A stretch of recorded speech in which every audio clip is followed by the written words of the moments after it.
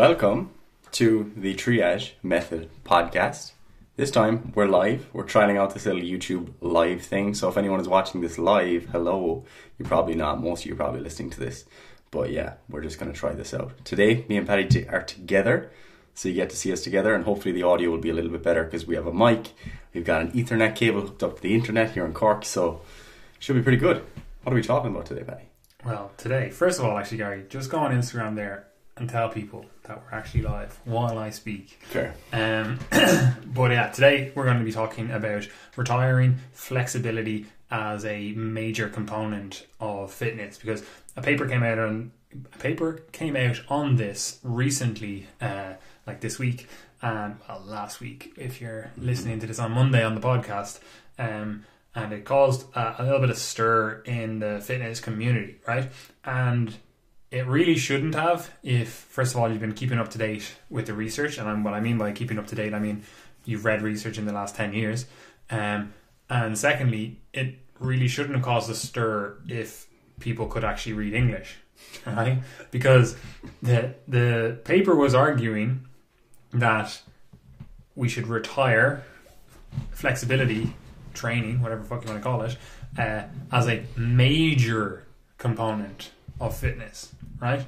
And everyone effectively took that as we should retire flexibility as a component of fitness, and they just completely left out the major, right? Like, and we were talking to people online, in DMs or in like on Facebook and different places, and everyone who was arguing against it just refused effectively to identify that, you know, this word was the key that to the whole sentence, to the whole message, right? And all their arguments would effectively come around as saying, oh, here's an incidence, or here's a population, or here's an individual, etc., that could benefit from flexibility training, right?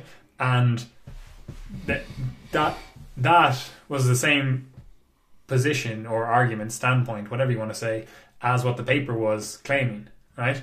But because they literally just read retire flexibility, oh no, I disagree with that, right?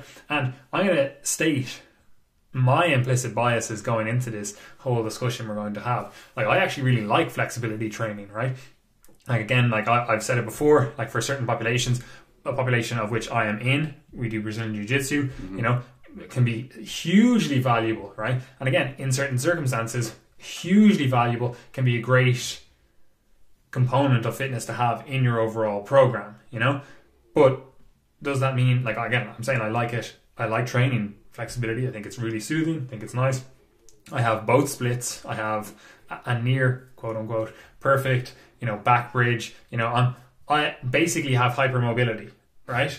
Like, I even do flexibility training on my wrists, so I can't be wrist locked in jiu-jitsu. Like, it's impossible now. I literally have like thumb to wrist, can't be wrist locked. But anyway, so I think it's great. That's my bias going into this. But still, I don't think it's a major component of fitness. You know, I think it's a minor component that could benefit certain populations and can be used in an intelligent manner if, you know, the population or the specifics demand it. You know, I think it shouldn't be contentious. You know? But anyway, Gary, what are your thoughts? Set the scene. What's the discussion? Argument? Whatever. Yeah, so I thought this was interesting because, like, coming from the background of like both personal training and physiotherapy, when I look at the kind of landscape of maybe the people who I would follow, who I think would be up to date in the research, and, you know, their recommendations are generally pretty sound. You know, most people would have already kind of had this stance that, you know, yeah, flexibility and the tools that are often used to attain better flexibility is not something that needs to be at the top of our hierarchy, you know, when we're giving people recommendations, you know. Like, that's the case most of the time. And that would be most people's stance. It's fairly reasonable. Obviously, there were some people who still have, you know, some beliefs about maybe you need to stretch before you work out to prevent injury and that sort of stuff. But they're kind of peripheral views that, like, it's not that big a deal at the end of the day. So I think like when I read this paper and I shared it and I saw other people sharing it, I was kind of like, oh yeah, this is a fairly reasonable stance. Fair play to this guy for going to the effort of putting together some of the research that we have to show that like this probably isn't the most important for most people. However, as you said, most people read that as saying that flexibility doesn't matter, stretching doesn't matter, you should never focus on it, range of motion is irrelevant, and then people start to present you with these kind of niche circumstances whereby I think most people would agree that flexibility is a more important consideration. For example, if someone has gone through some sort of surgery or they've had some sort of injury that has reduced their range of motion, regaining range of motion is still a priority. Flexibility is part of that. There are different tissues and systems within the body that are going to contribute to that. But at the end of the day, no one was suggesting that range of motion was irrelevant and something that we should just never focus on again. So I think you do have to kind of read between the lines there. And as you said, one of the big words in the title of the paper and presented throughout the paper, I thought, was that it's not a major component of fitness. And when we're thinking about like what a component of fitness is, you can think of maybe more sport-specific components of fitness, which would be our typical maybe muscle strength. Maybe you could say something like power or explosive strength or high velocity strength or whatever way you want to think about it. You could talk about your aerobic fitness, and then something like flexibility might come in there as a kind of maybe a sport-specific component of fitness. And then you've also got your health-related components of fitness, such as a very obvious one for most people, like body composition. Like that's still a component of fitness to some degree. And when you start to think about all of those things and you start to think about what we would want to recommend as a major component of fitness for the vast majority of the population, we have a lot of evidence to suggest that we should be definitely recommending that people engage in resistance training and focus on increasing their muscle strength. One of the things that we know as part of that is that flexibility, or more specifically like joint range of motion, tends to improve as a result of that, and people are stronger across a larger range of joint ranges of motion. So that's kind of happening there already, and most resistance training that is carried out well and carried out across a wide variety of exercises tends to take most joints through most of their range of motion anyway. So when you start to think about that, you can start to get an idea of why people would say, oh, well, we don't need to necessarily consider it or recommend it as a major component of fitness, because if someone engages in the rest of our recommendations, their flexibility is probably being taken care of. Now, if you have never exercised, for example, someone in an ICU, in the intensive care unit, they're immobile, focusing on just joint range of motion on its own and focusing on, you're still putting muscles under tension with stretch, that might even maintain a little bit of muscle mass, But again, very specific situation, and I certainly wouldn't consider that to justify it being a major component of fitness, per se. Yeah, I think we should actually just take a little bit of a step back and, first of all, discuss flexibility, right? Because then we can kind of go, okay, in these situations, it's a good idea. Maybe in these situations, it isn't a good idea. Maybe a few different modalities of stretching, whatever. We can discuss that stuff, right? However, we then need to go on to and actually discuss, this topic of the components of fitness, right? So we'll discuss flexibility now, then go on to different components of fitness, and then because we've talked about it before to an extent, the different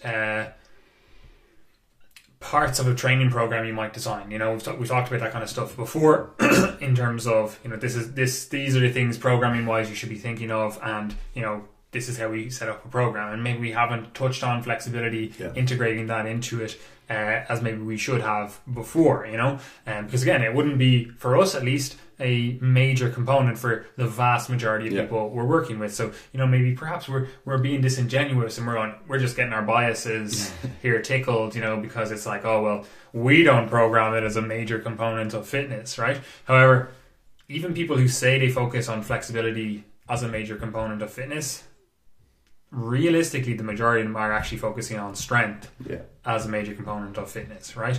And that'll make a bit more sense when we kind of discuss flexibility a little bit more, right? So, Gary, you are a physiotherapist, a qualified, certified physiotherapist, right? Please. So, what is flexibility, right? Discuss it in, I suppose, layman's terms, but then maybe give us a little bit of the science behind it. So, like flexibility, what's the story? Yeah, so like I suppose like your kind of baseline 101 like understanding of flexibility would be, you know, the range of motion through which your joints can go. You know, very, very simply, but it is more specific than that, of course. Typically when people start to kind of subdivide like what we actually mean by flexibility, you're talking about the range of motion your joint can work through essentially passively, more or less. So it's you using some sort of external force, whether it be, for example, in a hamstring stretch, pulling on your toes to try and get into the deepest position you can, or whether it be maybe a therapist pushing your leg into a straight leg raised position and seeing how much range of motion you can get.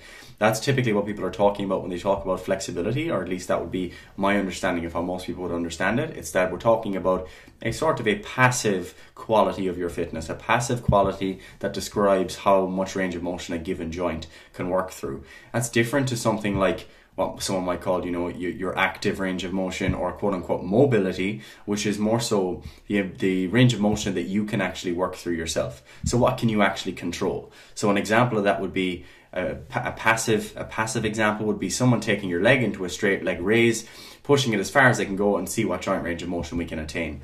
An active example would be you lifting that leg up yourself with the antagonist muscles, or the muscles on the opposite side of the joint that do the opposite movement, essentially. So typically, you're going to see some difference between those two things. You're typically going to see that someone has a larger passive range of motion than their active range of motion at any given joint most of the time.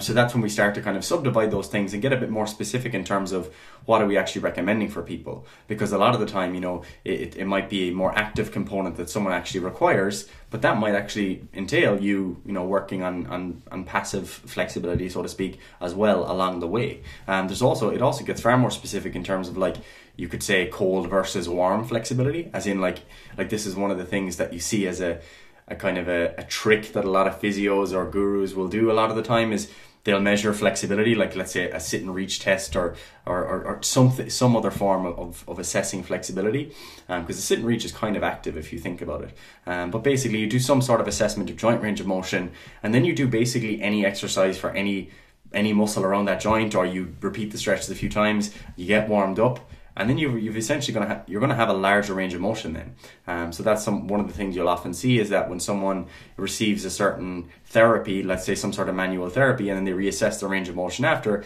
it is improved. However, you could basically do anything and improve their range of motion anyway. So the point there being that it is a malleable thing, in that you might notice that after a workout, your flexibility is really reduced. That could be due to a number of factors. It could be due to the presence of pain, or associated with the presence of pain. It could be the muscle damage and the other things we were talking about a few podcasts ago in the delayed onset muscle soreness episode. And then during a workout, you might notice that, oh, my range of motion feels really, really good. And, you know, you might notice that it's a really cold day, you're cold, you're tired, you're stressed, you haven't slept well, and you could just feel a bit tight, bit stiff, and maybe your flexibility might actually be reduced. So, and that's obviously not hard and fast as well. Like, again, like, you could be during your workout and you could be like, okay, they said blood flow, they said movement could enhance my flexibility, and you could actually notice a decrement. You know, got too much blood in the muscle. Pump. Yeah, you're just like ridiculously juicy pump. You know, like we always get that. Yeah, you know yourself. And then your flexibility and even your mobility may be impacted by something like that. So again, it's not a cut and dry thing, but I think you are right in identifying that when most people are talking about flexibility, they do kind of marry a few different things together, and they're like, oh, flexibility and mobility, and they kind of effectively put those two things together. And in my mind, I'm like, mobility is just like resistance training. That should be mobility training. You know, like that's I don't see there shouldn't be a key difference between that. Now, you might do some certain things which are not being hit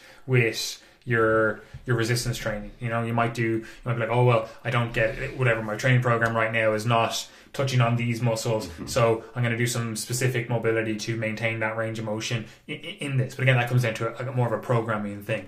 But what most people are talking about, and again, what this paper is talking about now, I only read it quickly earlier on in the week because I still had exams, so I didn't fucking dive deep and look into every single last thing, every reference they did or whatever. But they were talking about flexibility, right? And again, flexibility is, like you said, it's more of a passive thing, and that doesn't mean that it's not actively done. And what I mean by that is, like, you know, it's passive in terms of, like, if I get your wrist and I go like this, like that's passive for you, right?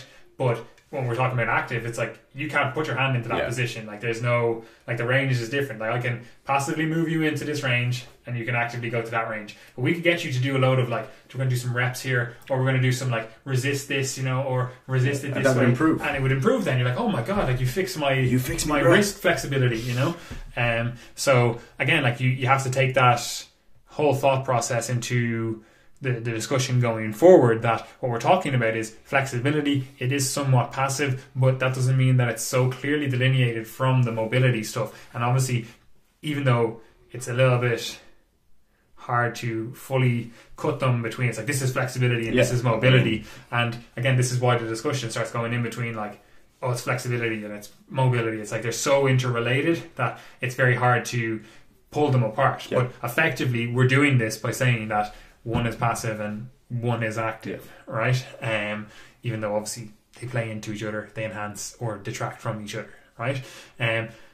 So you can, in your head right now, whether you are just a layman listening to this or you are a coach, a high-level coach listening to this, you can think in your head, be like, all right, well, I know for certain populations that I have, that I'm dealing with, certain people, that either flexibility or mobility work for them is going to be a good thing for whatever given situation. Again, you might have a power lifter, they might have some tight ankles and or knees or hips or fucking, again, tight. They're like, oh, I don't have the active mobility to get in there. But you're like, okay, well, we have the sport that demands these ranges, so we're going to have to go beyond what you actively can control. Now, again, we can make an argument that that's a bad long-term decision, you know, potentially.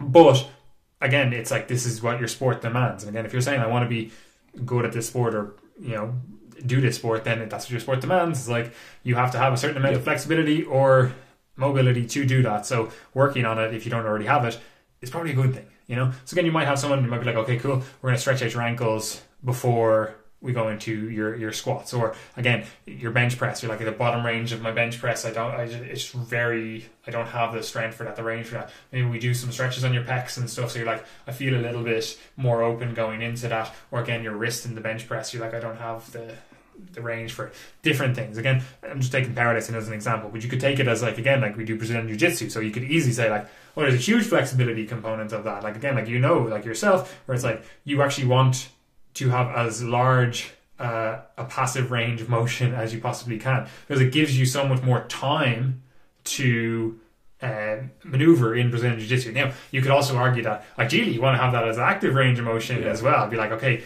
I can be passively stretched into this, but I'd love to be able to actively get into this and then still be strong in this position. You know, again, like you can make that argument, but either way, you do want to have a large degree of flexibility. Now, we'll come back to this when we start talking about a few different ways that people train flexibility. Because again, like if we're then saying that, again, flexibility, mobility, they interrelate. There's obviously different ways to train for all of those, but we'll come back to that, in a second.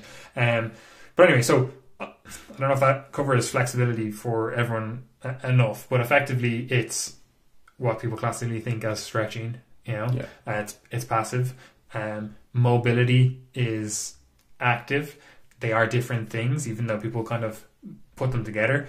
There's a reason people put them together, because they're interrelated and they influence each other. But yeah, do you think that covers everything for flexibility? Just as a concept? Like as you said, you take all these different fitness qualities, and a lot of them are inherently like interlinked, and it's hard to like you can totally subdivide them all for like, especially for like an academic pursuit, if you're trying to really measure things precisely, great. But for our kind of real world discussion, like using those definitions of flexibility and mobility is perfectly fine, you know. And as we said, there's still going to be a crossover with things like strength training. For example, if I'm doing a pause RDL at a deficit at the end range of my hamstring or my hamstring length, then you could argue that that's a stretch, so to speak. You know, I'm doing some sort of stretch that's pulling me into that position, but you're also still doing active work with a lot of muscles very clearly. It's not a passive movement. So that's why there is this kind of crossover, and why we're probably going to make the case for saying that, look, most people probably don't need to stress too much about worrying, do they have a flexibility program, you know, or it doesn't necessarily need to be in our health related guidelines, but we'll get to that. Yeah, so I think the next thing we should go on to, and then we can kind of, because it ties in the different modalities people use for flexibility / mobility training. The next thing we should actually talk about is the components of training, right? Because if we're saying that this should be retired as a major component of fitness, whatever you want to call that, like we should obviously cover and touch on the other components, right? Because then we can start going into, okay, so again, think of program design, think of how you might bring some things in and how you would then train them effectively, right? So again, if we talk about the components of fitness, like obviously we touched on it at the start of this podcast, but we could argue strength is a component of fitness. You know, we could argue, we'll say cardio, that again encompasses aerobic, anaerobic. Again, you can subdivide it if you want, but cardiovascular fitness, again, you could argue that something like you said earlier on, like body composition is a component of fitness or health or whatever you want to do it, put it down as, and they would be kind of the major ones. Would say cardiovascular, exercise, fitness, whatever, resistance training or strength training, because again, you get a byproduct of hypertrophy from that potentially, which again you could say is a major component of fitness. But also you could also then subdivide that into body composition, you know, increasing muscle mass and decreasing body fat, you know. Again, you could either put the hypertrophy in with the strength training or with the body composition. Yeah. It really, again, these are not clear cut, but in my mind, I'd be like, they are the major components of fitness. Now, obviously that goes under a bigger topic of, you know, health and fitness. That's the whole industry that we're in, is health and fitness. So even though we're talking about this, like obviously they do also relate with the other and potentially bigger component, which is health and fitness. So again, it falls under the bracket of health. And this is why generally we talk about, you know, the three main goals of people in the health and fitness industry. It's, you know, improve body composition, improve performance, again, whatever that means for you. It could be mental performance, it could be cardiovascular performance, it could be, you know, muscular strength performance, sporting performance, whatever. Could also be flexibility performance, if that's the thing that you want to do. Speed, agility, anything, like whatever, things, like all those qualities, right? And again, then body composition as well is the other one that we have when we say the three major goals. So if we're saying then, just to bring it back a step, we're saying that the components of fitness, strength, cardiovascular fitness, and then we'll say body composition is in there. Again, hypertrophy, fat loss, that also contributes to health. So again, you could put it into that, but whatever. Obviously, you can subdivide all of them down. And this is effectively where we start getting into the minor components of fitness, right? And again, this is when if you just again look at the paper and read the headline where it's like, or the title where it's like major component of fitness. Do you think, again, just listening, whoever's listening to this or looking at this, thinking about it, it's like, okay, well, what are the major components? You know, if you were like, I have an individual that is extremely short on time, right? And they want to maximize all those three things we talked about, their health, body composition, and performance, right? Are you going to spend the majority of your time doing flexibility work, right? Again, you say we have 3 hours per week. That's it, right? And you have to maximize, even less, we'll say 2 hours per week, right? 2 hours. And you have to maximize things as much as possible, the overall health and fitness of this individual. Are you going to be spending the majority of that time doing flexibility work? For the majority of people, probably not. No, right? No. Again, can we think of examples where maybe that would probably be a good use of time? Like again, like if you're a gymnast, it's like, this is probably a good use of time, right? You know, if you are someone that is extremely inflexible, I would even argue that it's probably not the best use of your time, and I'd probably just get you stronger. Again, like again, that's would think whatever. But again, we'll come back to that when we start talking about modalities and stuff. But you can make arguments for certain individuals where it's like, yeah, okay, cool, this actually does become a major component of fitness. But for the vast majority of people listening to this and just in the world in general, you know, the major components of fitness, if you were to be like, we need to maximize things, it's like get stronger and get fitter in terms of cardiovascular fitness. If we can achieve those two things, again, like we can break down what that means for that individual. But those, in my mind, are the major things, because obviously that impacts the body composition stuff, assuming the diet is on point and everything. So in my mind, at least, and again, you as an individual listening to this, or you, Gary, here, are more than entitled to have a difference of opinion on this. But in my mind, the major components of fitness are strength and cardiovascular fitness. So what are your thoughts on that?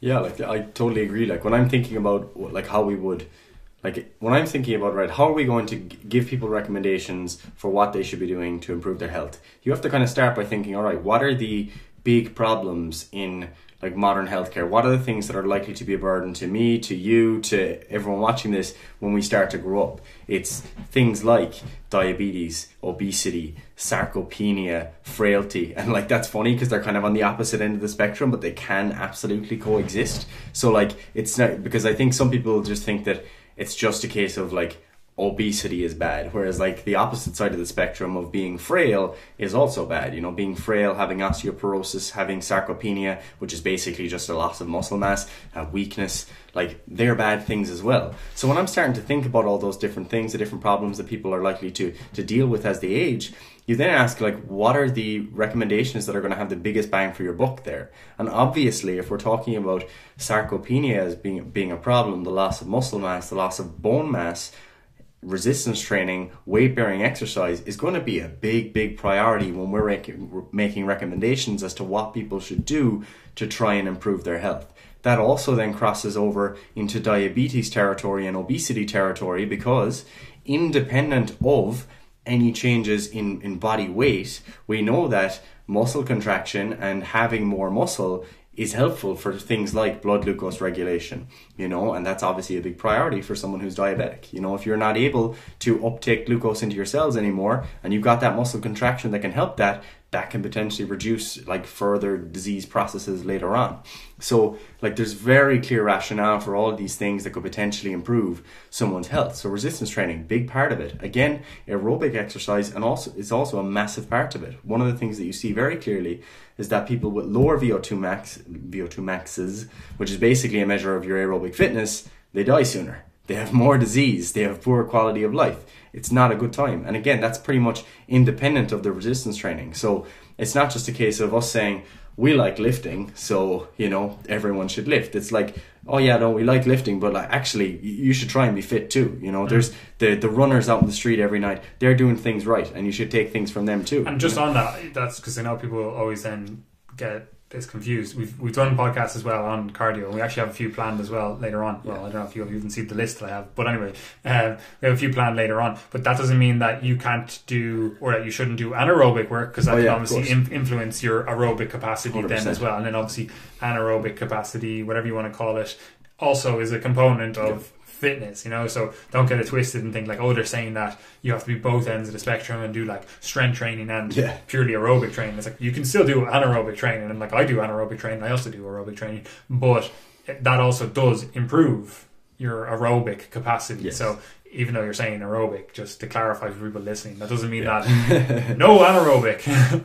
Yeah, like it's just kind of my catch-all term, you know, you say aerobic fitness, but like, I mean, if you're doing like really hard sprints, you know, people call them anaerobic, but it still can massively increase your VO2 max. Yeah, repeated sprint efforts, it's like, maybe if you did just one, it's anaerobic, but, you know, no one's doing just one. Exactly, yeah, and you like doing a combination of those types of activity, like, you know, shorter, more intense stuff with breaks that's repeated, and the longer kind of slow and steady stuff. There might be some complementary adaptations there. So I like to encourage most of my clients to try and do both anyway. But you know, for the most of the population, if people are doing 30 minutes steady state, I'm like, a day or a few times a week, I'm like, that's pretty damn good going. So like you can see how even when we're talking about resistance training and aerobic training, if we were to give population-based guidelines, still going to be keeping them pretty simple. Like we're not going to be saying, right, we want the ACSM or the HSE or whatever to put out guidelines like, all right, you got to do 5x5 deficit deadlifts. Like it's not even that. It's like, challenge your muscles a few times a week. Like that's a good starting point.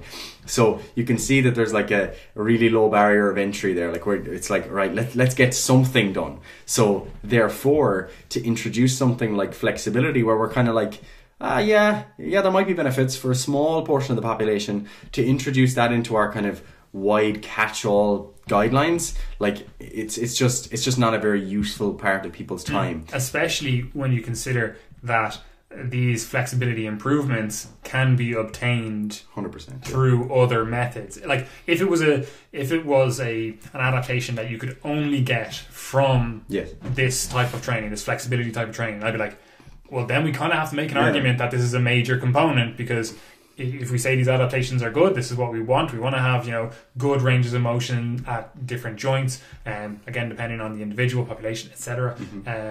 But if we can't get that in any other way, then and there has to become like flexibility training has to become a major component then. However, you can still get improvements in flexibility by doing something like resistance training. You can even get it by doing something like aerobic training or anaerobic training, you know, especially people are like, oh, well, I have like tight ankles, tight hips or whatever. And it's like, okay, well, if you go out for a run, like you're probably going to go beyond your capacity to load those tissues. But effectively, if you do have tight calves or ankles or whatever you want to say, and you go for a run, like you're probably going to be in bits the next few days, but you've actually just done a huge amount of passive flexibility work because you've used the force. Well, say it's active flexibility work then, active, passive flexibility work, whatever you want to call it, because you've effectively used that downward strike of, you know, your foot hitting the ground to stretch out your calf every single time, you know. So you probably go walk home and you're like, fuck, my calves, like they're in bits, but you've just done a load of flexibility work for that muscle, you know. So even just thinking of it, then it's like think about the adaptation that you would do to get looser calves or they're tight. You would effectively stretch the Achilles tendon area, you know, so you pull your foot up, you know, or towards you. If you're looking down at your foot, you pull your foot towards you. Cool. You're like, okay, or you may just have it that elevated and push your heel down. Both of those things, that's effectively what would happen if you were to go for a run, you know. So it's like this flexibility stuff is still being done with other methods, you know. Especially it's easy to see how it's being done with like resistance training or strength training, whatever you want to call it, because you can see that you're clearly actively going through these ranges. Like you do something like you're like, oh, my hips are tight. If I get you to go through a squat movement, it's like we just stretched out everything in that area, you know. Or like you said earlier on, you're like, oh, my hamstrings are tight, and like you do an RDL or something, it's like you're stretching out that area. That's exactly the exact same as, you know, you see someone who, oh, what's your hamstring stretch? And they put their foot up, elevate their foot on something and effectively hinge at the hips. You know, it's like, this is the exact same thing you're doing in like an RDL, you know? So it's like, okay, like again, like it's being touched on with the resistance training or even the anaerobic or aerobic training, right? So again, in my mind, I'm like, this is, if it's being touched on with other things and quite effectively, you know, then it can't be a major component of fitness. At best, it's a minor component. Yeah, absolutely. Like, I mean, you want to ask yourself, like, especially when we know that most people do not reach the exercise guidelines, it's not about making them more complex. Like, you do not want to make them more complex for the vast majority of the population. You want to ask yourself, what are the things that give you the biggest bang for your buck? And if we can take care of a bit of that flexibility component with our resistance training, then, like, boom, you're on the way. And as you said, if that wasn't the case, we'd have to think a lot harder about whether or not we wanted to recommend people, you know, do stretching every day. You know, is this worth 15, 20, 30 minutes of your day? If it was the case that, for example, for someone to bend down and pick something off the ground, we were not going to get any adaptations that were going to get us there without doing stretching, it's like, oof, that's an important thing. I might have to think about them having to do that. Same if someone was trying to reach up to the top shelf and they weren't able to get it up because they didn't have the shoulder range of motion. If that was a flexibility problem that could only be fixed by stretching, again, you're thinking like, that's something we might want to work on, you know? But when we know that's doing something like, if someone was doing a dumbbell overhead press, they're doing the same movement. They're doing it with resistance. They're getting complementary benefits in both of those things. Like similar to someone doing a deadlift from the floor. If they're practicing that and they're getting better at picking things off the floor while also increasing their muscle mass, while also getting a bit of an aerobic challenge through that, and while also, you know, increasing their actual muscle strength, then I see that as being a very useful use of our time. It's the same as us saying, you know, if we were to give population level guidelines of what resistance training should look like, I wouldn't be starting by thinking about like bicep curls or calf raises, you know. Well, maybe, but you're going to be thinking yes, definitely. You're going to be thinking about your kind of classical compound type movements that will be an effective use of someone's time if they only have 20 or 30 minutes to train, you know. So no one will be saying that bicep curls are a major component of a fitness program that we should recommend to everyone. It's like, yeah, they might be complementary, but we could take care of that, you know, challenge against elbow flexion in something like a pull down or a row. Yeah. That's also training other things. So it's about being economical and considering like what exactly we want to achieve and in as short a period of time as possible. Yeah, again, like the crux of the issue is we're talking about a major component of fitness. And again, as we've touched on, hopefully that's convinced you that flexibility work is not necessarily a major component of fitness. That doesn't mean that it's not a component of fitness. It just means that, you know, maybe your session shouldn't be equally spread. If you're saying, like, again, if the thought process we talked about before, if you're like, okay, who does this, or what does this incentivize? You know, that's what you should be thinking when you make a recommendation. It's like, what does a program look like? If you think flexibility work is a major component of fitness, then that means that you have to then make some sort of judgment call in terms of how that fits in with your other components of fitness, right? So if you're saying, okay, I want to be a well-rounded individual, and you're saying flexibility is a major component, that means if you have an hour to train, you're probably going to do 20 minutes strength training, 20 minutes cardiovascular training, 20 minutes, you know, flexibility work, right? And again, assuming that you value all of them equally, you're like, this is a major component, I want to be well-rounded, I want to be a fucking generalist, just hit everything, hit all the major components and do that. But that's not how most people are training, right? And that's not, even people that say that like flexibility is a major component, they're not training that way. They're doing their resistance training, or they're doing their strength work, whatever that looks like for them, and maybe they're layering on some cardiovascular work. And then maybe if they're like, okay, yeah, I notice my adductors are always a little bit tight for me as an individual, and I like to be able to get into these positions with these movements, so I do a few passive stretches for them. Maybe it feels good for them. Maybe they're like, I actually notice a benefit from doing this. But they're spending, you know, maybe 5 minutes, you know, on that, you know. So, and again, it's very targeted because they're like, this, I can see the benefit from this. This benefits me in X. Maybe it gets them into a better position for their strength work later on. You know, they're just like, I need a little bit of, you know, flexibility, physio magic tricks to get me into this better position so I can actually get a more effective workout. You know, again, that's perfectly fine. I would argue then that you probably want to strengthen those areas, that passive flexibility long term, so that you don't have to do that all the time to get into those good positions. You know, again, coming back to earlier, if it's like, if you always have to stretch out your ankles to get into a good position for a squat, it's like, oh, maybe a squat isn't the best for you, or maybe that type of squat isn't the best for you. Can we switch you onto something else and still get the benefits of that, you know? Or maybe can we get a higher elevation of the heel or something else, you know, rather than having to constantly stretch to get into a position that is arbitrary, unless you are a powerlifter and, I don't know, your federation doesn't allow elevated heels or something. I don't know, you know. Or again, like, you're an Olympic lifter and you're like, I need to do that because I need to catch in the bottomest position possible. And I'm like, okay, that makes sense. But again, if you're struggling with flexibility and you want to be an Olympic lifter, I'm sorry, you're shit out of luck. You're gonna have a bad time overall, you know. But yeah, so do you think that covers, first of all, what flexibility is, touched on mobility as well, and the major components of fitness?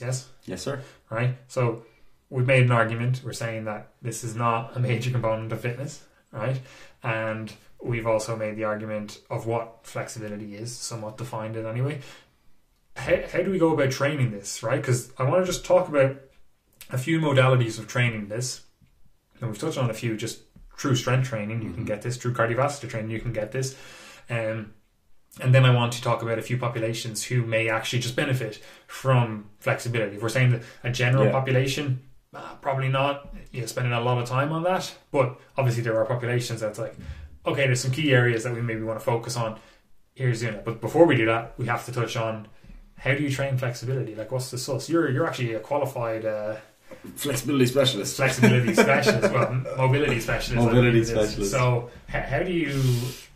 Well, you're actually doubly qualified, because I'm also qualified mobility specialist. I could say I'm doubly. I do yoga. I've qualified in yoga as well. So you just have a physio degree. So we'll put it out to you. You know, people are going to come to a physio and say, I have tight X. I have no range of motion or limited range of motion here. Well, how do physios train that?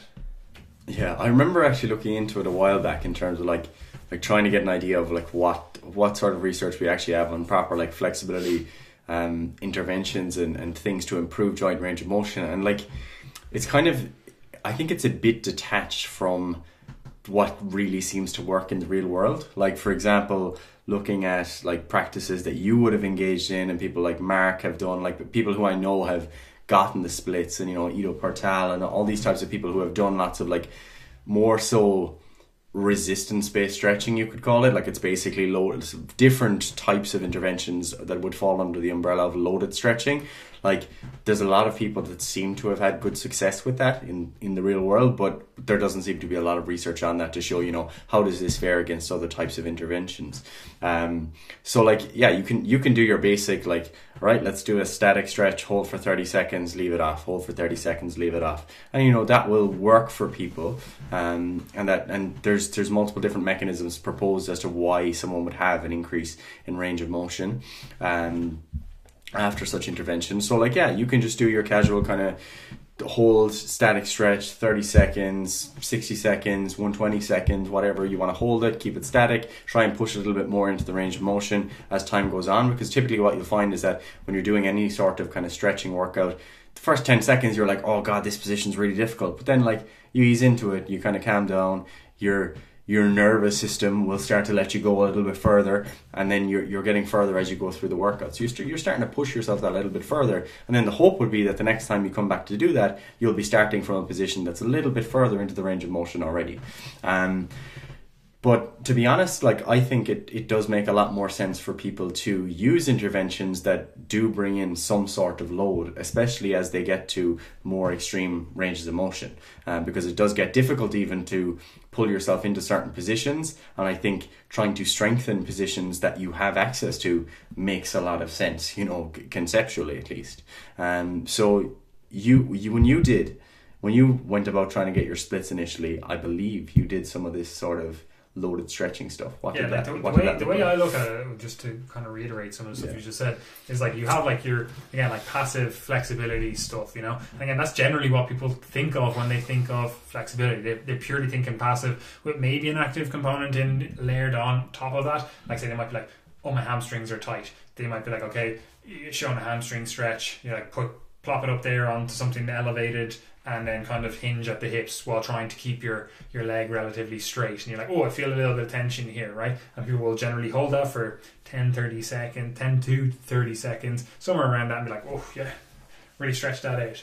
Or they might be like, oh, my IT band is, tight, and they might do some sort of like leg over leg, fucking stretch here, and that's the kind of stuff that most people are engaging in. They're like, okay, cool, you have a tight muscle, you're going to effectively put that muscle into a lengthened position, and whatever that looks like for that individual muscle, get into some contorted position so that you can lengthen that muscle, get into that lengthened range, and then hold that for 10 to 30 seconds, right? And that's what most people consider flexibility training, stretching, However, there is much more beyond that, right? And you touched on that. First of all, the first thing which I'd like to touch on is that whole neurological aspect, because a lot of flexibility training is effectively just overcoming, we'll call it neurological inhibition, right? Your muscle as a separate entity to you is effectively communicating with your nervous system, again as a separate entity from you,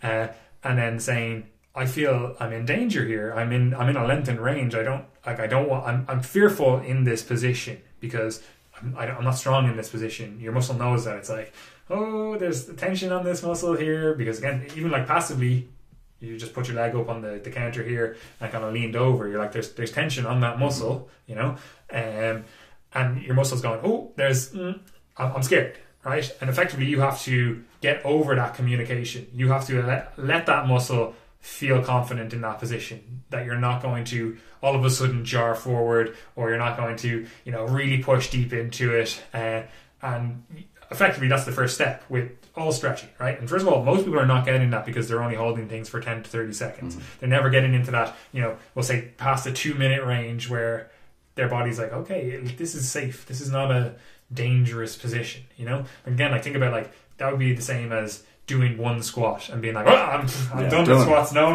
we're done. Fuck it, I can't do them, right? You've never actually given that muscle, in this context, or that movement, time to actually, feel confident doing that, right? So again, that's where, first of all, most people are getting it wrong. They're not holding things for long enough if they are going to engage in static stretching, right? It needs to be longer, right? But then the next thing on top of that is, which I think is really beneficial, this is how I would start someone off on a flexibility journey if it's like, this is a major component of your goals, right? Again, you're a gymnast or something, right? The next step then is, we'll call it active passive stretching. What I mean by that is the antagonistic muscle, like we were saying earlier on. So the opposite muscle, you would then do some sort of contraction for that, right? And it's actually very easy to see. This is actually a really good way of enhancing certain resistance training exercises as well, but we'll come to that in a second.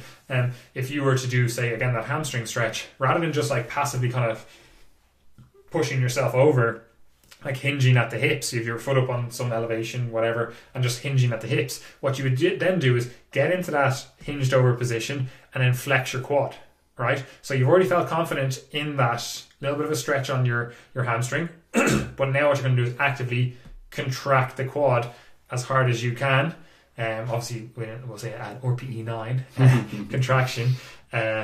And that's going to, again, put that hamstring under a little bit more load, because you're actually getting that full terminal knee extension, or again, 99% of that terminal knee extension, you know? And again, that's putting a little bit more tension on the hamstring. And for me, that's the majority of people tick the box with their flexibility work. That's all they actually need to learn to do, is actually fully contract the opposite muscle, you know? Most people are saying like, oh, my hamstrings are tight, but realistically, and this is a little bit somewhat controversial, it's like, well, your quads are probably weak, your hip flexors are probably weak, and I don't like using that kind of thought process, but for the majority of people, that is actually the issue, because they just never actually, like, you wouldn't be able to sit here and just extend your leg out in front of you, you know? Like, if you're sitting down right now listening to this, like, are you able to fully extend your leg out as if you were to do a quad extension, you know, like a leg extension machine? Like, that's effectively the movement you're doing to stretch your hamstring, right? And most people are just terrifyingly weak in that shortened position for their quad, you know, like they're just not able to get into that. And obviously those two things are related. Like, maybe they're not able to get into that position because their hamstrings are tight, or the opposite could be true, where they're not able to fully contract their quads, so their hamstrings never get into a lengthened position, you know, or like a fully lengthened position. But anyway, that would be the next step. And then after that, what you can do is start actually loading the end ranges of movement that you're in, you know. So again, if we take the hamstring here, effectively you would load that. You can load that a number of ways, right? Again, like something like an RDL, that end range position of an RDL. It's a little bit hard to do if you're tall like me, because the bar is just effectively miles out in front of you if you're trying to load it, and it's all just going to be your low back. And I should note on this, when we're going to get into some whatever you want to call it, progressively overloaded stretching, whatever, using weights to stretch, whatever terminology you want to use for this, it is never at any stage just like relying on passive tissue, right? So in this case, if you're stretching out your hamstring, and all of the stretch, whatever you want to call it, is effectively just coming from the ligaments and tendons in your lower back, because you're like just hanging off them. Like, you see people do like a Jefferson curl for this, and they're like, oh, I'm stretching out my hamstrings, and it's all their lower back is doing all the work. The weight is just hanging off that structure. Their hamstring got to its end range, and there's no range left for this to go. So the extra range has to come from somewhere, and they're effectively just hanging off passive tissue, which again may actually be the goal, but for most people that's probably not the goal. So after that, again, we've talked about the hamstring here. So you're in that hamstring stretch, you're in that position, you're like, okay, I flex the quads, I'm able to do that, I'm able to hold that for 30 seconds to 2 minutes, we'll say, right? So I got over this neurological inhibition. I'm also strengthening this opposite, like opposing muscle. Now I actually want to strengthen the ranges that I've created, right? Again, you can do this in one workout. It can be a progressive thing over weeks, months, whatever. And then again, you can be like, okay, I'm going to get something like an RDL. Maybe that works for you. Maybe it doesn't. You could get something like a good morning. Maybe that works for you. Maybe again, it's like, oh, this is low back, I'm just moving, I'm not getting the hamstring into this. Maybe you do something like a pancake stretch, where your legs are out in front of you, or maybe, they're out in somewhat of a straddle. And again, you're just loading by leaning forward, again, flexing the quads. And maybe you could argue as well, pulling the toes up, although that's probably just more calf than hamstring. But and then again, you'd be like, okay, cool, I've got that. I'm able to use my body weight. I'm able to effectively do a seated leg extended straddle good morning, and then you can start adding load to that as well, where you're like, okay, I'm going to put like a barbell on my back or a plate on my back, and effectively either do reps in and out of that, or if you're like, I just want to feel more confident in that bottom range position, strengthen that, and effectively use a weight to, like we were doing earlier on, effectively use a weight to, you know, give me a little bit more range here, so that eventually when I get to this, it's like you can start bringing your hand back. You're like, oh yeah, I have a little bit more, and we just keep doing this where it's like, okay, you can actually use a little bit more and more. You could also use that again like a barbell or, you know, plate on your back or whatever, and do that kind of straddle pancake stretch, and effectively just lean forward and let that weight push you into a position that you wouldn't have been able to get into yourself just through active means, right? Again, that would be, a lot of people would argue or use loaded progressive stretching like that, where they just literally have a weight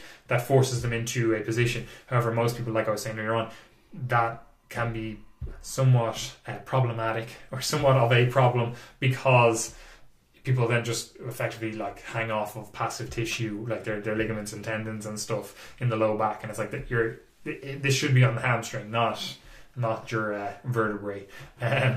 But then if you're like, okay, cool, you want to bring some movement into that stretching then as well. So again, like you would do some hinging effectively, like you would do a good morning, like you would do an RDL. And again, you're effectively just lengthening the muscle, getting strong under load with that muscle, and then using the muscle to bring it back. And effectively, that's, at that stage, it's no different than resistance training. Yeah, right? That's the thing. A lot of the time, it actually hasn't been different than resistance training.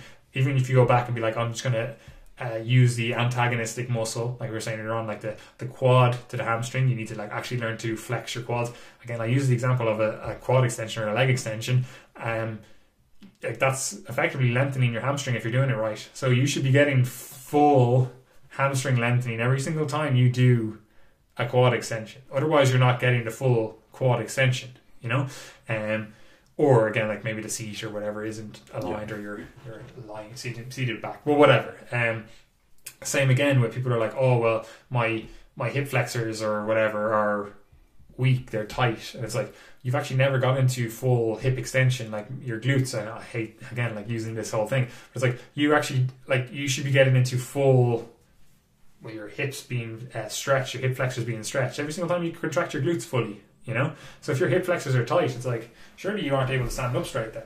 You know, you'd have a full anteriorly tilted pelvis. You know, but again, like you think about doing something like a glute bridge, it's like, or a hip thrust. It's like you should be able to do that. And again, you should definitely be able to do it if you say you're doing something like a lying leg curl. Then, you know, like again, it's just the same thing. You're strengthening the opposite muscle, contracting the glutes. You should be lengthening, well, fully lengthening in that case as well, like the quad from both sides, again, depending on the style of machine and whatever else. Obviously, maybe you don't have the ability to fully contract the hamstrings under load that tight. Anyway, but yeah, that's how most people would use like some sort of loaded progressive stretching like protocol. They would effectively just get stronger in aimed ranges of motion, perhaps even use a weight to get them into a little bit of more passive range than they would have been able to get into. But after that stage, and even during that stage, it is effectively no different than resistance training, because that is the exact same thing resistance training is doing. It's like, oh, we have this range, we want to strengthen this range. Or, oh, we don't have this full range, let's see if we can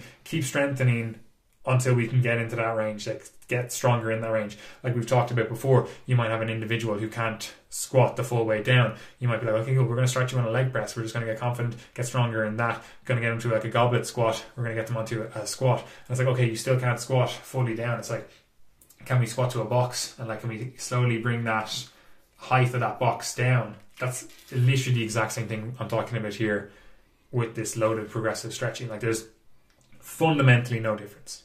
But anyway, I've been yapping on. No, I'm with you. Like, and I mean, just to get back to that point again about like how alike resistance training and stretching can be sometimes. You know, one of the things I'll do often in my warm-ups when I'm squatting is I'll do some like pause squats in the bottom of the range of motion. I'll kind of shift a little bit to the left. I'll shift a little bit to the right. I'll force my knees out. I'll hold that pause for a while. And at that point, it's like, is this stretching? Not sure. You know, you're basically doing some sort of stretch, but you're also applying it in a way that is specific to the movement. And I think that's really important for lifters in particular, because what a lot of people will do is they'll say, I can't do a good squat because I don't have the range. Whereas if you actually assess like their hip range of motion, their ankle range of motion, their knee range of motion, etc., in isolation away from the exercise, they have the range it's there. It's perfect. It's often about finding a technique style that to essentially navigate the range that they have, and that can come in a number of different ways. Like for example, someone might be moving, they might be only moving at the hips at the start of the squat, let's say. So they're not breaking at the knees, they're breaking at the hips, they're shoving their hips back, and they get to this point then where they've no more hip range of motion, so they can't go down anymore. So it could be the case that we want that person to break at the knees a little bit sooner, and then when you start to play around with that, you get them to push their knees out, you get them to maybe change the way that they brace depending on how their spine is set. You start to find ways that they can actually use their range of motion. So that's really important when we're talking about any sort of complex movement, whether it be lifting, whether it be dancing, anything. It's not always a true range of motion deficit just because you can't do something that involves a lot of range of motion. Often it can be a skill component. So that's why I'm really a big fan of trying to put the two together in the form of something like pause squats, in the form of something like, I don't know, your deficit deadlift. Sometimes that can be really nice sometimes for people to get used to trying to produce force in that bottom position where they're really starting to get to the end ranges of some muscles that they're working with. No need to totally delineate the two. If you can bring both together and use the complexity of the movement to your advantage, really good idea. Progressive loaded stretching, definitely a good idea. But again, the whole point of this was to say that these situations where someone really needs to focus on improving quote unquote flexibility or make it a priority in their program, they're pretty niche situations. So these solutions are not necessarily for everyone listening to this podcast.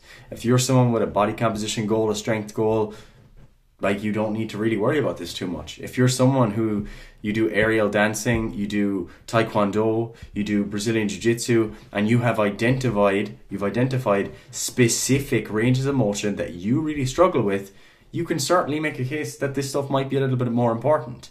But again, you have to ask yourself how much time you actually have, because I think we've said it before, but if you're struggling to lock in your triangle in jiu-jitsu or whatever, and you think that your hip range of motion is the limiting factor, there are many people who just adjust their technique, the way they perform that choke or whatever you want to call it, to basically do it better with their range of motion constraints. So there's always ways around these things too, and you have to ask yourself, if I don't have much time available to train, would it be a better use of my time to spend an extra half an hour meeting up with one of the lads, one of the girls, and drilling triangles, or just do isolated stretches?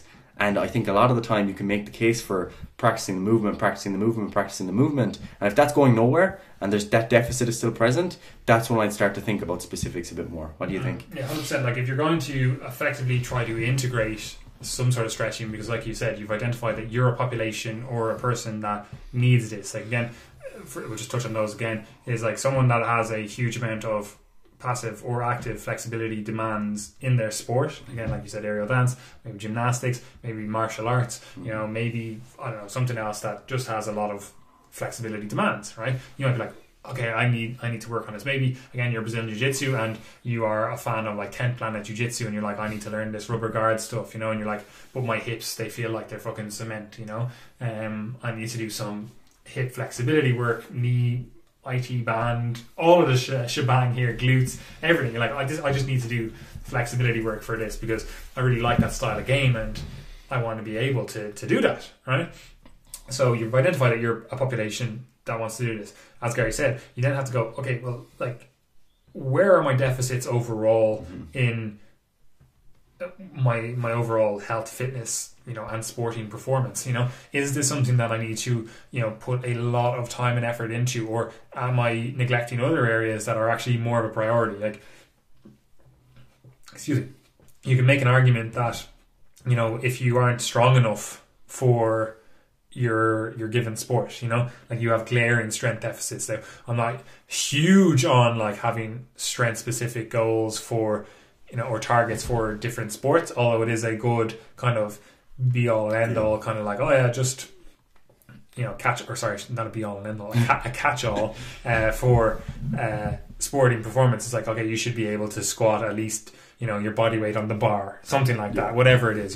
If you're not able to do those, again, like an easy one for Brazilian Jiu-Jitsu, it's like, if you're not able to bench press off your weight class. You know, like you say, you're what the 65? 65. No, you're the 75 kilo weight class, whatever it is. Yeah. A bit more than that now. It's winter. Something like that. We'll say 75 kilos. Like if you legitimately are not able to bench press 75 kilos, like I would make an argument that that's probably a bigger detriment to your sporting performance. I feel attacked. Than flexibility work. Yeah. But again, like that's not to say that like the bench press is the be all and end all exercise for Brazilian Jiu-Jitsu. I'm just saying, like, you want to be able to have the strength, someone that has you in fucking side control to, press that off. Because, like, you're already in a worse position if you're in side control, where you're effectively, if you've got your fucking things in, and you're basically on your elbows. You're basically doing a skull crusher to push someone off, And obviously, like, you're going to be bridging as well. It's not just that in particular. But effectively what I'm saying is, like, you want to have a surplus of strength in those positions. So you're in worse positions. You're able to translate that extra strength you have in other positions into that, So, again, you have to take that into account. It's like, well, where are you in your overall fitness? All the components of fitness. Like, if you are not fit enough to do a full round, it's like, fuck it, it doesn't matter how you trying to do a fucking rubber guard. It's like you can't do a full round. It's like, it's irrelevant, So again, you might be like, okay, well, for me, I need to work on way more strength and way more fitness than flexibility. That comes down the line, It's like, okay, cool, I'm fit enough to do fucking 10 rounds back to back, no bother. It's easy, right? I'm strong enough that, I'm muscling people around in my weight class, right? Then you're like, okay, cool. There's actually clearly some flexibility deficits that I have here, and here. You've identified them because you've noticed them in your training. And then you're like, I'm going to integrate that into my resistance training or whatever and touch on them. And again, this comes into like the actual implementation then. It's actually very easy to do, but also very hard to do because first of all, you have to identify the issues, identify the areas, and then figure out how you can put that into your plan overall. Now you have a few options with this. You can do it beforehand. Again, some would argue that doing flexibility work beforehand is probably not great because again you maybe have lower power output if you're doing it before resistance training. But again, even that it's like mostly easily overcome as well. Like say you have an upper body flexibility deficit, and every day you're training lower body, do the upper body flexibility stuff. Fucking easy, right? Or vice versa, it's lower body one, do it while you're training upper body. It's irrelevant then, and maybe you should train full body and maybe it's a bit more of a concern, but most people aren't supersetting or doing upper and lower body at the same time straight after, so it's like, again, you can be put in either at the start or at the end of that resistance training. Cool. It's 5 minutes. It's targeted very specifically to a flexibility deficit that you've identified. It's not like, I'm going to generically work on my shoulders today. It's like, that's, in my mind, I'm like, okay, spend that 5 minutes doing something like an overhead press, and you've done all the stuff that you were going to spend 5 minutes going, hey, okay, I'm going to stretch my arm out here, It doesn't make sense to me. A lot of people just end up doing a lot of stuff just as a ritual, and it gets to the point where it's like, you're using 15 minutes of your time. Are you sure this is benefiting you? Maybe change up the ritual, do something else. So you have to identify actual issues, not just fucking generic. Like I'm going to do someone I saw online. Like we have online, we have in our YouTube library, we have a generic lower body activation warm up and the generic upper body activation warm up stuff. That's it. It's generic. It's like you shouldn't be doing all of that. Like it takes like 5 minutes, so you could argue that it's like just bang that in. You've touched on everything before your workout. No big deal. Fucking see you later. You're done, right? And that's effectively what I do. But because I've already worked on all these issues beforehand, I've identified it and then I've worked on them. But that could be just the extent of your flexibility work. Again, you might be like, okay, cool, I'm in work. I can do a few fucking, hamstring stretches. It's no big deal. Something I've identified that is an issue. You could be sitting at your desk and you're like, I need to actually work on my rubber guard. So I'm actually going to, put my foot across, get that kind of 90-90 kind of position here. Someone walks past your legs over your head or some shit. You're just easy, there typing. Fucking grand, you know what I mean? So again, like you can integrate it into your day for sure, but the main ways that I generally think about integrating flexibility into my overall fitness component are either before or after the workout, right? Or you could also then do in intra workout in terms of, again, you could be doing something like a lower body exercise and you could be stretching out your pecs or something, like they're not going to interfere with each other. You're going to be taking a whatever 60 to 120 or 180 second break anyway between your sets. You might as well stretch your pec out, right?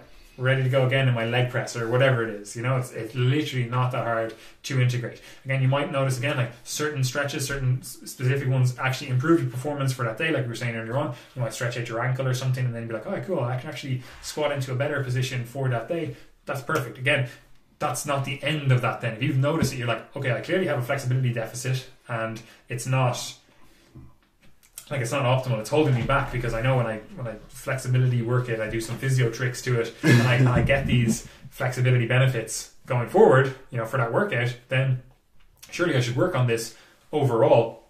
You would be much better, again, doing some loaded progressive stretching in that, which for you could look like, okay, I'm actually going to train my calves. I know, shock horror, but if you're like, Jesus. I notice I always have a better, you know, squat workout if I stretch out my calves beforehand. It's like, well, why don't you do something like a seated calf raise at the end of your workout or at the start of your workout if you think it's good, but effectively try to get stronger in that bottom range of motion, you know? Or again, you might be like, okay, I'm going to actually strengthen the opposite muscle, because no one trains the fucking anterior tibialis. You know, it's like, why don't you actually fucking train it, man? It makes your fucking calves look juicy. That's the only muscle I train, obviously.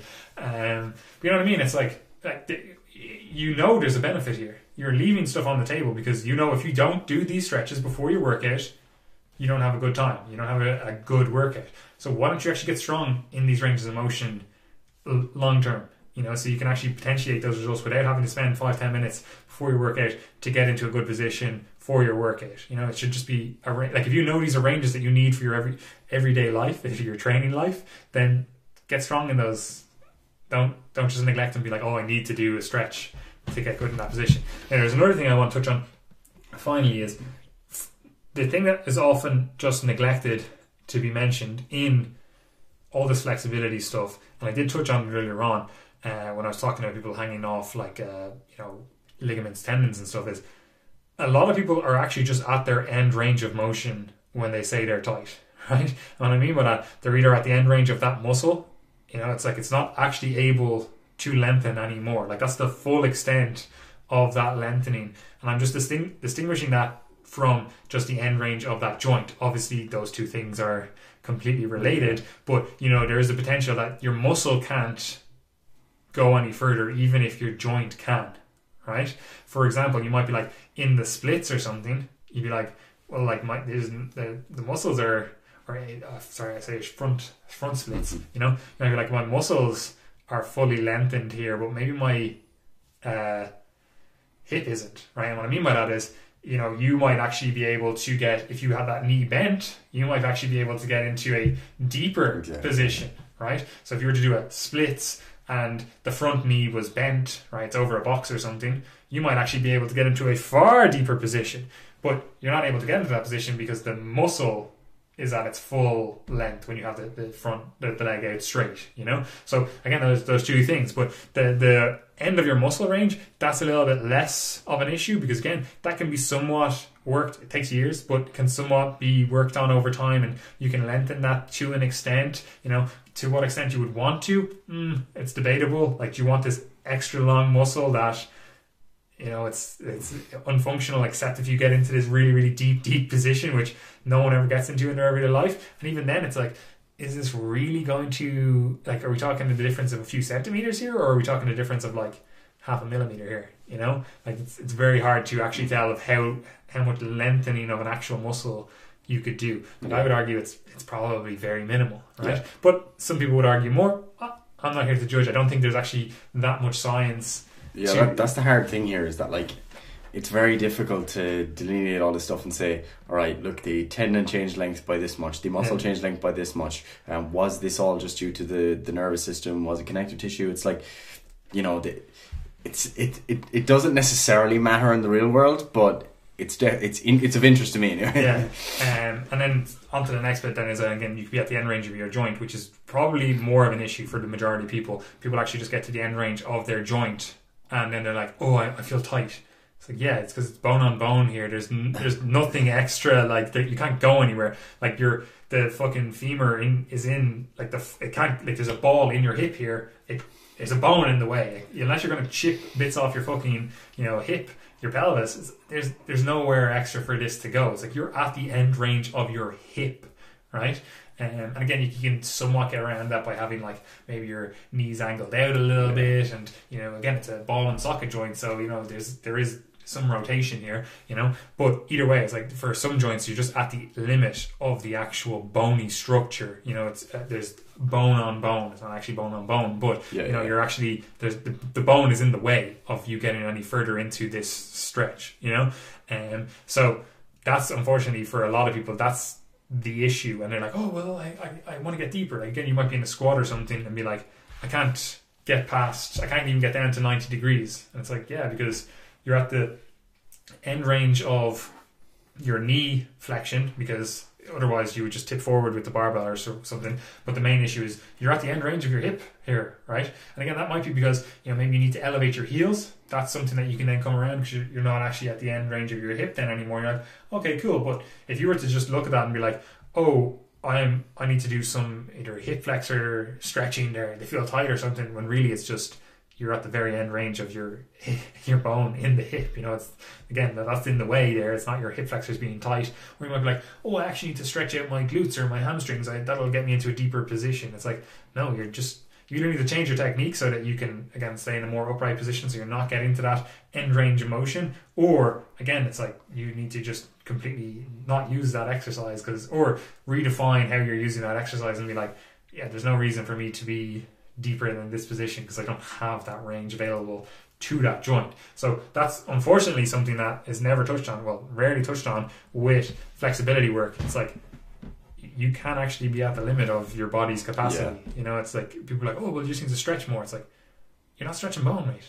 Yeah, and that is a really important point, because that was something I was going to bring up, is like your genetics do determine like a lot of this stuff, as in like most people that are going to be going into gymnastics and reach a high level, like they tend to do it at a very young age, and they're somewhat self-selected for the sport, in that it's a young girl or boy who they were really flexible, they were doing all these cartwheels and they were putting their legs over their heads, and someone said to them, oh, you should try gymnastics, and suddenly they were fantastic at it. It doesn't mean that everyone's going to be able to go and get the splits, and I'm sure it would suit your bias to just be like, I've got the splits, bro. You're all fucking weak. I say it all the time. People make all these fucking random strength standards where it's like, oh no, you need to be able to squat X amount or whatever. And like, I'm partial to a squat, but I could also do the exact same and be like, oof, you're not actually a functioning human. Do the splits. Like, you actually don't have functioning hips. You're not subhuman unless you can do both splits. You can do fucking forward splits and a box splits. Unless you can do both of those, your hips don't work, and you're subhuman.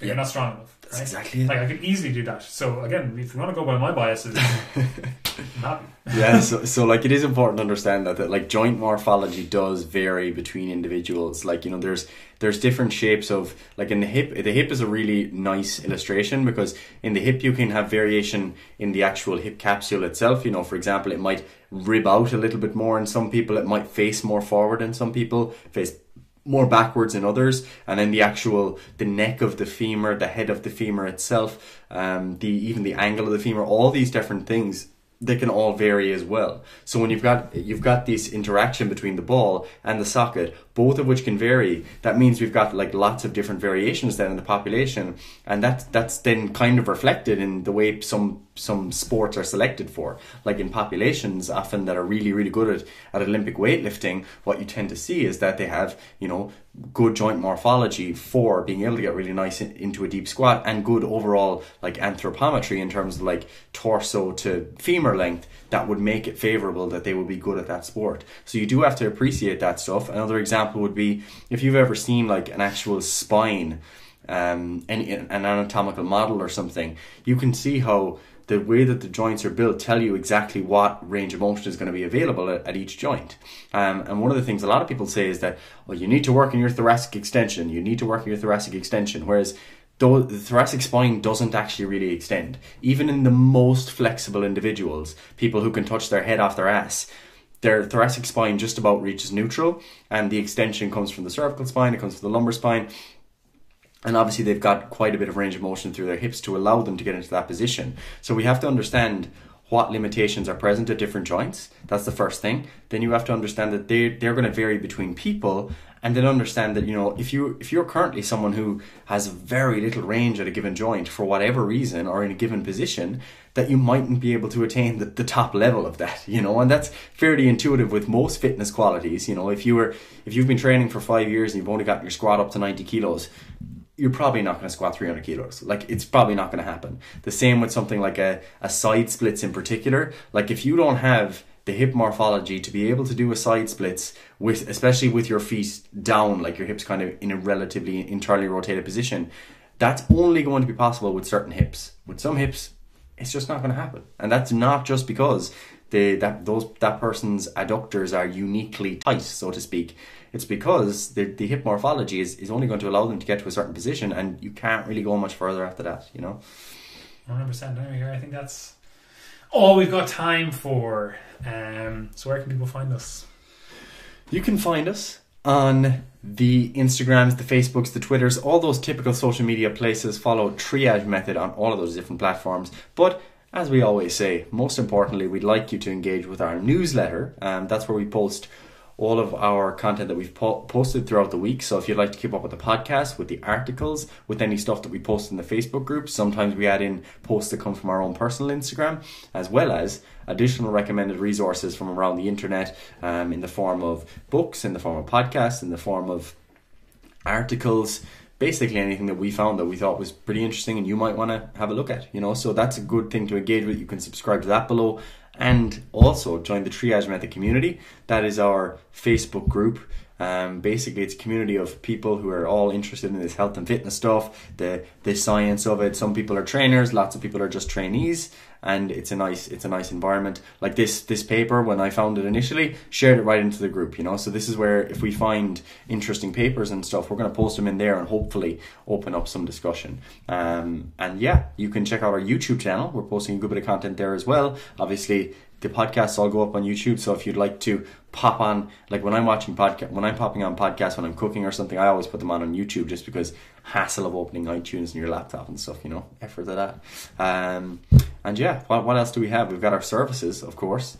If you'd like to engage with our services, we'll probably put on a little bit of a discount as we head into the new year, maybe, you know. Yes, well, not for one-to-one coaching. Yeah, not for one-to-one coaching, because that doesn't go on sale, but other than that, we will have an offer on some of our program templates, on our ebooks, and on the group coaching as well.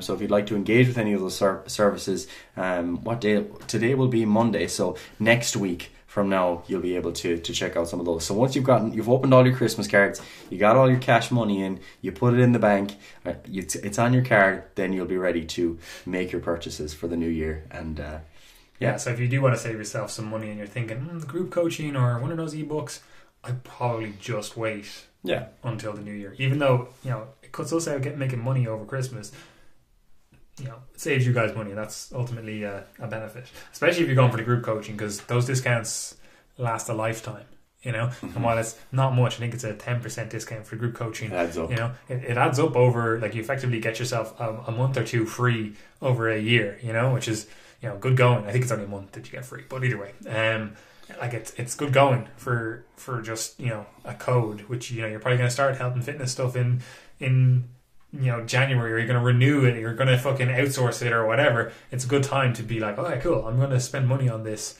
and see what it's like, you know. Anyway, I have nothing else to say. Gary, you? Nope, nothing else, just that it is in fact too easy. And of course, enjoy your Christmas. Merry Christmas. Yes, that too.